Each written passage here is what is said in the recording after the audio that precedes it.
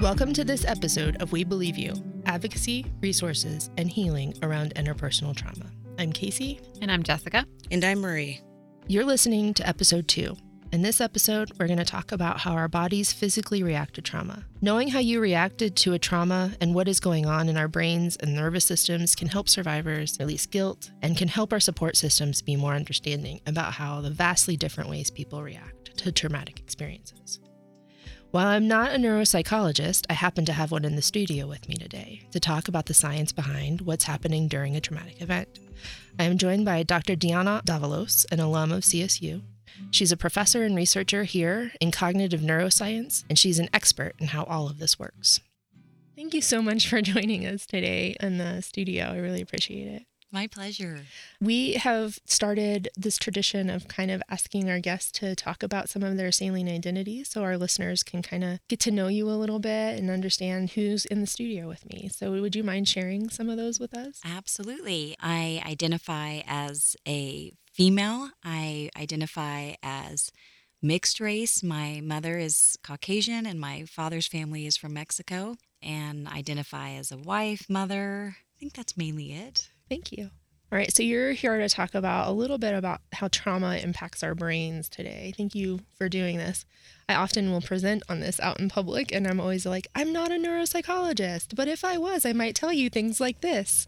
And so when I thought about doing this session, I was like, oh, I should probably get a neuropsychologist. Well, you know, one of the things that's clear when you look in the literature and when you just look at popular media is everybody brings a different piece to the story. So I think probably your experience on a day-to-day basis adds a lot that we miss unless we're seeing people with PTSD on a day-to-day basis. So I kind of like that different people present it. I don't think we have all the answers. When I was looking through the literature for the interview today, it was really eye-opening to see what teachers, if you look at childhood trauma, what teachers see in the classroom. And it's not necessarily this very well-defined study. It's what they see and how they can kind of start identifying some kids who have had trauma. So I like that to have sort of a more of a breadth of people who are trying to answer questions about PTSD. Cool. Thanks. Sure. So the first question I have is, can you tell us a little bit about how the brain acts differently between what we would call a normal everyday operation and how it changes during a traumatic event? What are some of the things that happen? Sure. I think one of the overarching themes with PTSD and what happens in the brain and then what happens after trauma is that in an ideal situation, I think we want some of the higher level areas of our brain, our prefrontal cortex, areas of the brain that regulate emotion or process emotion, like the amygdala. We want them working hand in hand. So in normal activity, I think you're able to focus your attention on whatever the task at hand is. You're able to kind of see the bigger picture. You're able to process it with a nice recipe of cognition and emotion. And so I think when there's not something traumatic going on for most people, you're able to have different views of it and be able to think about it rationally and then mix it with how you feel emotionally and process that. I think in a traumatic event, what ends up happening is that the survival areas of your brain kick in, and often those are not about looking at every aspect and weighing things and is this a good thing to do? And what we see in the brain is the effects are not necessarily what we want long term, but the things that happen that develop PTSD are often because your brain and body are trying to get you to survive. So I think all of that nice sort of hand-in-hand behavior of cognition and emotion working together goes out the window, and your brain kicks into how can I either get this person out of this situation, and that can be physically, or how can I get this person out of this situation, and that can be psychologically, and how can I just endure? And that's just it's a very different place than I think we want to be on a day-to-day basis, that how can I survive and endure? So I think you get much more of what some people call kind of a mammalian response of what would a more primitive animal do to not get eaten or not die? But it's not necessarily what you would want in terms of being able to reason your way through something.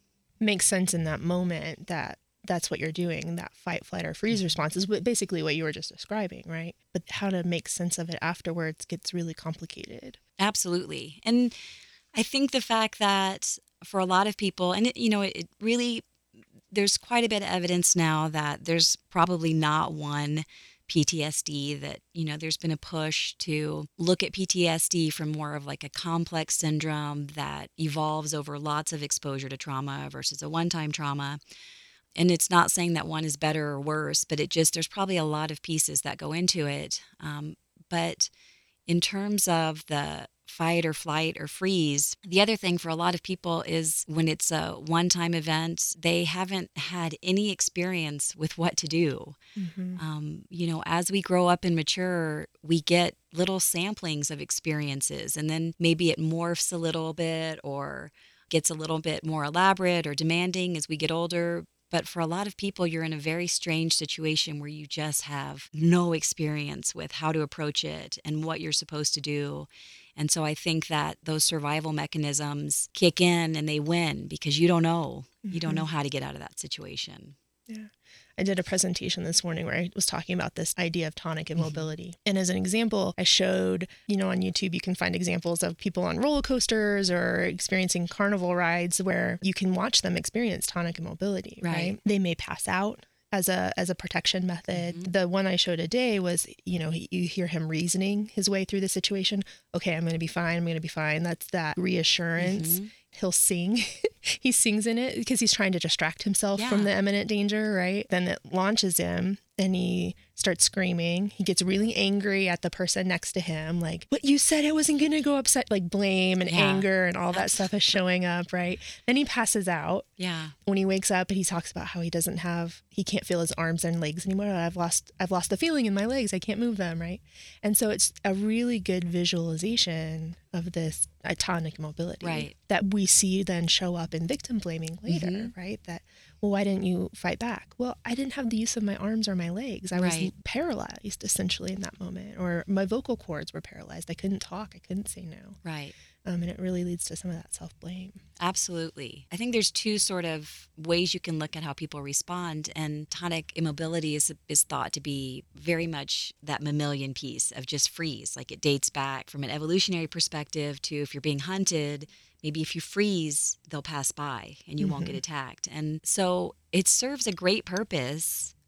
But then when you have people, and I'm not saying that attorneys or prosecutors don't have empathy, because it happens with cops too. If cops are going in a situation and it's high threat and they don't necessarily remember every detail, it's because they're in this aroused state. So it happens to everybody. But when you want to sort of punch holes in somebody's high level cognitive story, it's really easy to do that. But what they did was probably from an evolutionary perspective, the best thing they could do.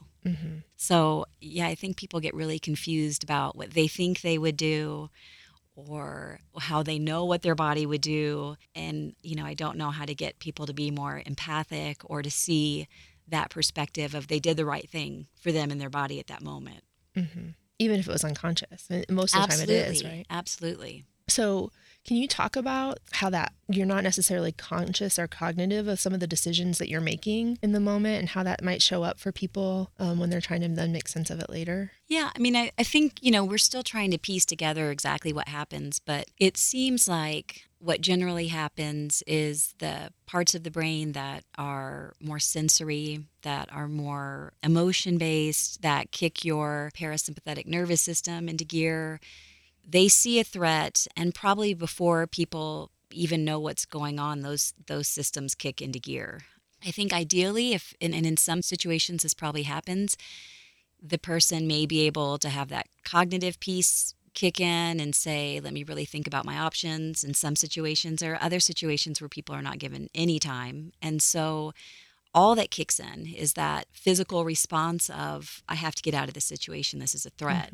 And so I think what ends up happening is the, again, lower levels or subcortical or older parts of the brain just go straight into that mode of, I have to get out of this. And so if people can physically leave, if they can, pursue flight, they do.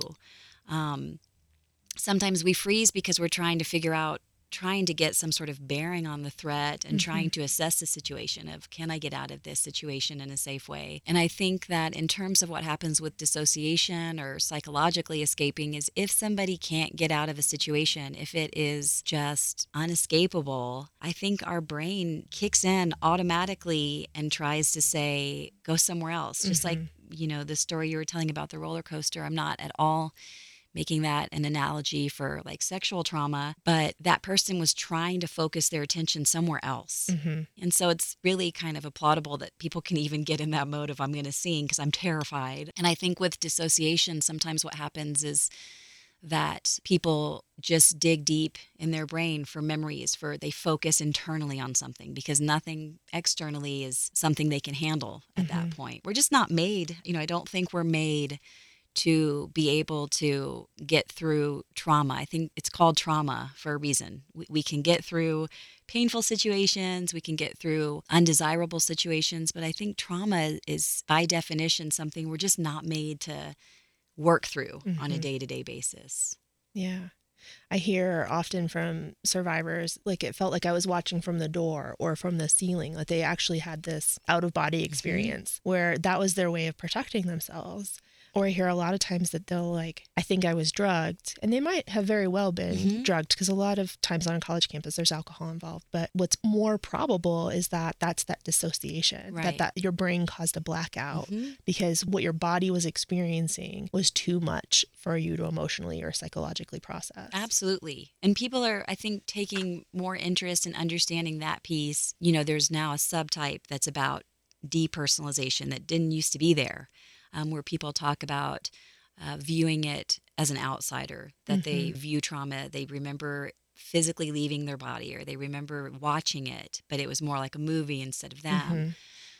And I think people are interested in that because it looks like, at least from a few studies, that how you approach those experiences might be different than people who don't have that. How you get them back on track or how you get them to deal with what happened when they viewed it as another person is different than someone who says, this is what I felt and this is what I experienced. And so I think people are taking it a little more seriously from a research and clinical perspective. Yeah. I guess that leads into the next question, because we also work with adult survivors of child sexual abuse and who are really struggling with memory recall and how that affects trauma victims. So they often are having a hard time talking about what happened, or things feel fuzzy. They'll talk about like, oh, I kind of feel like maybe this part happened or didn't. Can you talk about kind of why they can't recall it fully? The second part of that question is, what happens when you have a memory like hit you in the face a decade later, 2 decades later, that feels so real? Right. I think those are kind of two different issues. That the first one, what researchers have said about that is, that there's long been this idea of positive arousal, and then there's a curve at which arousal no longer is positive. So, a little bit of arousal is good to get you thinking and get you attending and putting resources where they need to be. And then the idea with trauma is that you go over the good arousal. And so when that happens, the idea is that you have stress hormones that start flowing. You have these other signals from your brain that people speculate interfere with the prefrontal cortical processing in the brain, or the part of the brain that sort of says, these are the important parts to pay attention to. So when you're driving, if your prefrontal cortex is working, you're watching the right things on the road. If you're doing your job and it's working, you focus on what you need for your work. The idea with trauma is that gets usurped by the other areas. So your brain goes into a mode where you are not really having volition about what you're attending to. So you may attend to really weird things that you view as threats, or you may attend to something on the wall in the room, or if it's in combat, something in the horizon that really has nothing to do with the experience. And if people asked you, it would be really strange because you may not know what the person looked like. You may not know what they were wearing or their hair color, because unfortunately you're not in that place where you're focusing on all of those things that you would want to. And then the idea with the memory is that for the hippocampus to kind of be doing what it's supposed to be doing, it needs that proper level of arousal. If you have stress hormones flooding everything in your brain, people sort of view the hippocampus as underperforming in those situations. So it's not systematically going through and trying to remember salient things. It's not looking at what your brain is attending to and trying to get the important pieces later. It's kind of in that same kind of mode where it's chaotic. And so sometimes people, I think, confuse investigators or people that ask them later because they don't remember things that you would think people would remember. And there's some evidence when you don't have the attention and the memory working properly that even things like sequence of events get really confused. And so people will sometimes feel like they caught someone in a lie because, well, I thought this person did this. And so I think, again, it makes sense. Our brain works the way that it should work when it's not under extreme duress. But what it does, again, is gets the person through the situation. And that's not always getting all the facts right, and it's not always remembering exactly what happened in the way other people want you to remember. Right. So what about the recovered memories idea? That one's tricky. So, there's fair empirical research that says there's probably other things that go into recovered memory. And I think recovered memory really took a blow when there were therapists who were really not doing things right. So I think one of the things that you have to be really careful about with somebody who has experienced trauma is they're vulnerable in the way other people who haven't experienced trauma are. And so I think, with the recovered memory movement for years, people were saying, if I can just get them feeling really safe and relaxed. And then they were doing things that, police stations got in trouble for too, like, well, was it this? And they don't have, our brain is made, and it's a wonderful thing it does part of the time, to fill in gaps. To when there's missing pieces, to have logic or to say this is usually what happens, and everybody's brain does it. That's why I always say you don't want to get in too big a fight about what happened in a relationship because you probably don't remember it exactly like it happened. You filled in things. And I think what happened with the whole recovered memory movement was people don't know what happened. They often don't know what happened, and that's part of it.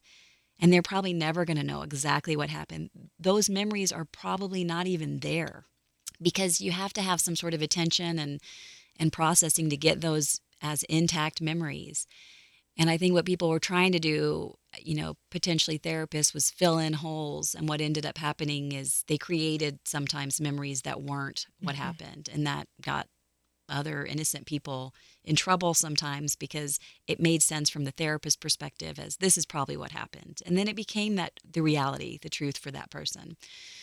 I do believe that there are environmental or sensory triggers that bring people to a place where they haven't been in a long time. I think that we will have a hard time ever knowing how memory works with PTSD. So while I have research colleagues that would say they don't happen, I don't think you can shut the door on recovered memories. I think sometimes people have to get to a place where they can process them. And so they may feel recovered because they haven't talked about them for 10 years. But that may just be where they are, where they can start to talk about it. So I think it's a really complex issue. I'm not sure exactly how it works. Yeah. Well, we have that happen actually a lot with college students because if they experience something as children or early teens, that they may not have been able to process that trauma while they were still in that living environment or in the same town where that was. And so they come to college, and this may be the first time that they're not living with their perpetrator. Right. It may be the first time that their perpetrator doesn't live next door, down the street, right? Right. And so sometimes it's their body saying, okay, now you can kind of handle some of this. And so it may not necessarily be recovered. It just may be like, okay, now you're ready to kind of process through how to make meaning out of this. And so that actually happens a lot where they'll come to college and start to really process some earlier trauma. Yeah. Because they're safe now. Another time we see that really showing up is when they have children that turn the age that they were when their trauma started. So I have a couple of people on our speakers bureau that will talk about that. Like I had never processed what that what my experience, why I had this feeling about this person in my life. Right. Until my daughter turned 4 years old. Right. And then it all came back because I saw that 4-year-old doing things that normal 4-year-olds do and realized I wasn't doing any of those things because I was reacting to trauma in my life in different ways. And so we see those 2 times really showing up a lot with processing the trauma that they've been through. Absolutely. And, you know, I think people underestimate trauma that happens developmentally, and especially family trauma. You don't know what's weird as a child. For the most part, we just are born into these families. We do what everybody else in the family does.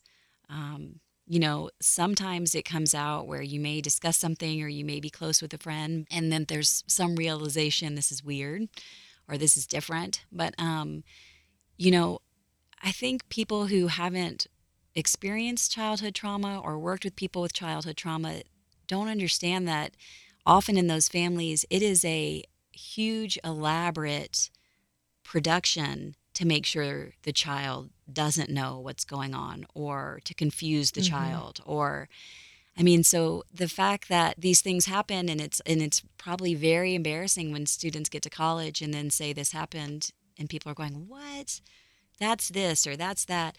I just think people don't understand how we're not born with this. This is exactly what every family does. Right. And I don't think people who haven't had experience with those families sometimes, I mean, sometimes it's not like this, but the perpetrator often puts so much work into making this seem normal. So, you know, I had that happen to me as a therapist where people would come in, and I talk about it in class, how it looked like a recovered memory, but a young woman came in and finally asked something that her father had done. Was that normal? And that was the first time she had felt safe and said, is that normal? And it wasn't normal. And so, but why would she know?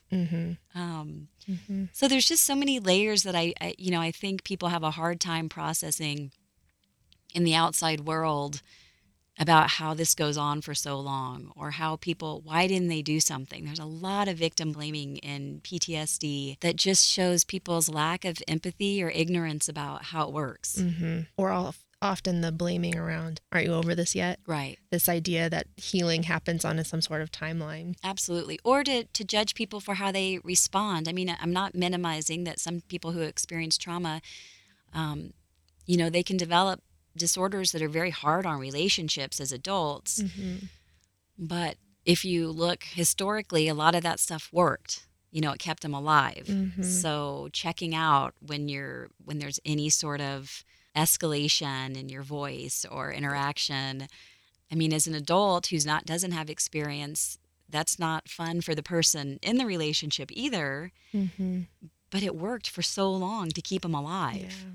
So I just think it's very complex, and it's a long process. And there's some evidence that for some people, depending on severity and chronicity, that their brains are different till the day they die. But it's doing things to help them sort of reprogram or reassess how they react, or, you know, just cognitive training to sort of say, when this happens, maybe this would be another response. But it's a weird diagnosis in the sense that there's a lot of victim blaming to someone who often has experienced unimaginable trauma. Right. Well, thank you so much for joining me today. I really appreciate it. pleasure. Now that we have the language to understand what is happening, I want to take a minute to talk about why this is important for survivors to understand. So many times I'm working with someone one-on-one and I hear statements like, I should have fought back. Why didn't I run? I just laid there. I didn't do anything to stop it. These are all ideas that we as a culture have gotten really good at cultivating, and they aren't serving us at all. They are built on this false sense that people can control what they do during a trauma. This is one of the reasons I have such a strong reaction to self-defense classes or arming oneself. In the prevention world, we call those measures risk reduction. And don't get me wrong, these measures can be effective, but when they aren't, it leads to further victimization and self-blame. So let's spend a minute unpacking some of that. Let's say I'm interested in taking a self-defense course because I'm scared to walk to my car alone at night. That is a reasonable response to fear, to prepare for what might be. So I take the class. I'm feeling empowered, and that I have the skills to fight off a possible attack. This is good. Being empowered can help someone with confidence issues. It can lead to a person standing up for themselves when they might otherwise not. But self-defense doesn't always work. So let's carry this scenario out another step.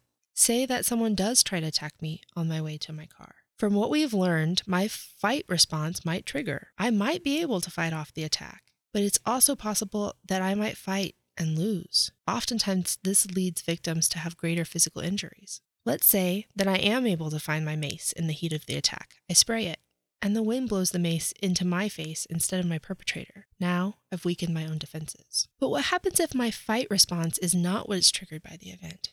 What happens if I freeze? From what we've just learned, that is a possibility. We cannot control the ways in which we react to trauma. If I freeze, will I blame myself for not fighting? Will I assume some responsibility for the attack? Oftentimes, that's the way these scenarios play out, because oftentimes, it's not a stranger in the bushes. On a college campus, 97% of perpetrators of these attacks are our friends, our dates, and we have been socially conditioned to play nice, to not stand up for ourselves. So it's unlikely that I'll mace my date. It's unlikely I will physically fight off my friend. This is a whole complicating factor. When we are with people we trust, we are not thinking about prepping for an attack, like I would if I were walking to my car. But we're thinking, I wonder where we're going to eat. So often that first reaction is total confusion, which will trigger the freeze response. Like, wait, what? What are you doing?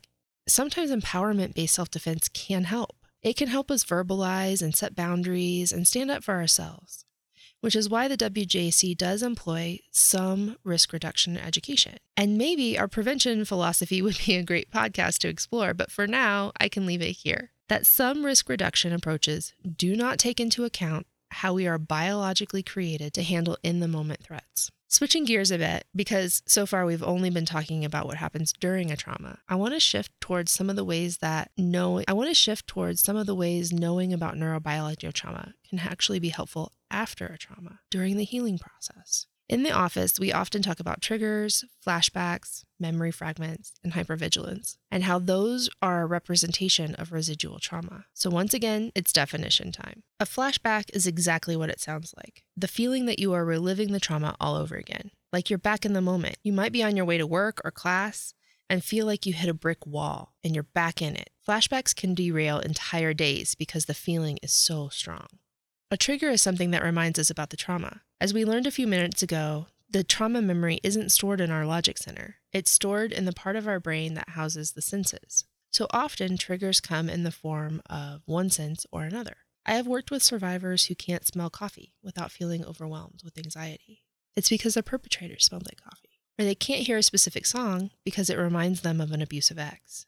Memory fragments are difficult because you may not have a complete memory of the trauma. This can make reporting what happened to you difficult. Good law enforcement officers will have an understanding that you may not be able to tell your story start to finish in a linear progression. That's because your prefrontal cortex was shut down during your trauma. That part of your brain that helps us do timelines and progression, it wasn't working. Trained detectives will ask questions like, what do you remember smelling, hearing, seeing? Because they know that is the part of your brain that was active when you're remembering assaults. But memory fragments are difficult for reasons in addition to reporting. Sometimes we will hear that people think they were drugged during their assault, and that might be true. It may also be true that your brain was protecting you, and so has isolated that memory from you being able to retrieve it. This is similar to the dissociation that we talked about before.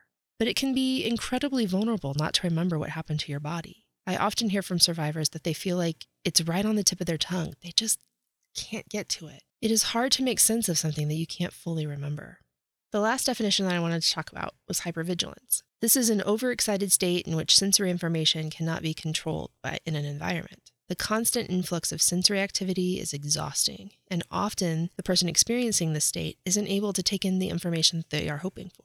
Imagine sitting in class, trying to listen to a lecture. Instead, you notice the guy behind you that hasn't showered today. The student sitting next to you, you can hear chewing gum.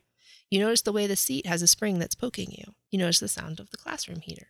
But wait, what did the professor just say? This makes it pretty easy to understand why someone's grades would drop or work performance would stall when experiencing hypervigilance. So I know I just threw a bunch of definitions at you, but I wanted to highlight that this is a common experience for survivors. It might help you have a word to describe what you're feeling, to know that you're not alone. You may experience one, all, or none of these symptoms. trauma affects each person differently, and there's nothing wrong with you or how you're coping after a violent attack. You are worthy of trust and understanding. It can also help to know that survivors report feeling healed at different points on a timeline. For some, they feel better after a few weeks. Others can take months or years. And sometimes the feelings are cyclical. You might feel really good for a while, and it could come back again. One thing that we do know is that seeking and having a good support system plays a big role in healing. There will be days when you don't think about your assault, maybe even months. But when you do, talking to a friend or a family member or an advocate might be really helpful. Talking about what is happening to our bodies during and after a trauma can be healing for survivors who are blaming their reaction to a situation as the cause for the situation. It isn't. The only person responsible for creating trauma is the person perpetrating violence. We need to do a better job of holding our perpetrators accountable. And that is where our support systems come into play. We need to do a better job of believing survivors. We live in a culture that puts the onus on the person being oppressed to stop their oppression. In regard to interpersonal violence, we talk about this in terms of living in a rape-supportive culture. And what I mean by that is a rape-supportive culture is a term or concept used to describe a culture in which sexual assault, rape, violence is common, and which prevalent attitudes, norms, practices, and media normalize, excuse, tolerate, or even condone sexual assault and rape. Examples of behaviors commonly associated with rape-supportive culture include victim blaming, sexual objectification, rape apologism, and trivializing violence against women and girls. Although this term contains the word rape, it is a concept meant to express all forms of violent behavior: stalking, sexual harassment, sexual assault, molestation, street harassment, voyeurism. So how does that show up in our support systems? I've been in the room when a mom's first question to her daughter after disclosing assault was, "Where was your mace?" I've heard a friend say, "Why don't you just leave?" to someone in an abusive relationship. I've heard a partner say, "Aren't you over this yet?" And I know when I say these things here in the context of the podcast that we, the listeners, might be thinking, how could anyone be so cruel? But in reality, these are incredibly human reactions. We're using logic in a situation where logic wasn't available, or we're applying logic to a situation that we don't know enough about. For instance, the most dangerous time for someone in an abusive relationship is when they leave. For instance, the most dangerous time for someone in an abusive relationship is when they leave. So staying might be an act of self-preservation, but as an outsider, we just think, you would be so much better off if you weren't in this relationship. So we can be better supports by listening openly and without judgment. Let the person you're supporting take the lead in what they want to do. We can be there to listen as many times as they need to talk. Support shouldn't be conditional. In another podcast, we'll explore how to take care of yourself while supporting others. You don't have to be alone in this, and sometimes we need some help. But we can also be better supports by letting go of some of our misconceptions. As an example, did you know that women are often the ones that hold back guilty verdicts in the court system? As an example, did you know that women are often the worst jurors for rape trials? We have some deep internalized stuff that come up with victim blaming. We look at the victim and think, what did they do that I don't do in order to believe that this won't happen to me? Whereas jurors who are men look at victims and see loved ones. They see children, mothers, brothers, friends, and have the urge to protect. I'm not saying this isn't problematic in and of itself. I am saying that we need to do better. We need to believe survivors when they tell us what happened. And if you need some stats to help you out with that, the FBI put out a false reporting rate of sexual assault at about 2%. This means 98 out of 100 people reporting their assaults are telling the truth. And when we dig into that 2% a little bit more, most of that group is naming a stranger as the perpetrator, and they're doing it as a way to seek out support and resources. Remember, there are a lot of reasons people are afraid to talk to law enforcement. One of those reasons is that they're afraid to name their perp. So if they are naming a stranger, it's very likely they know who their perp is, but they're not able to make a full report. That doesn't mean they're making it up. But let's say that you are one of the awesome people who already believes your person. Knowing the neurobiology of trauma is still helpful for you in understanding why someone's reacting the way they are. Hopefully, it can help you be patient with intimacy after trauma. It can help you understand why you can't go to certain restaurants with your friend. It can help you take the long way around on a walk. But mostly, I think it helps slow us down, and it helps us listen to our loved ones and let them take the lead. That's all for this episode of We Believe You, advocacy, resources, and healing around interpersonal trauma. Please remember that the WGAC is here to provide support for all CSU students, 24 hours a day, 365 days a year. To reach an advocate, you can call 970-492-4242. If you had feedback, thoughts, comments, questions, or want to be interviewed for a podcast, please email wgac@colostate.edu. That's wgac@colostate.edu. For more information about advocacy in the Women and Gender Advocacy Center, go to www.wgac.colostate.edu. You can also find the WGAC on Facebook, Instagram, and YouTube. A big thank you to Xavier Havili for creating the music used in this podcast and to our partnership with KCSU here at Colorado State University. For more KCSU content, go to kcsufm.com. Thank you so much for listening.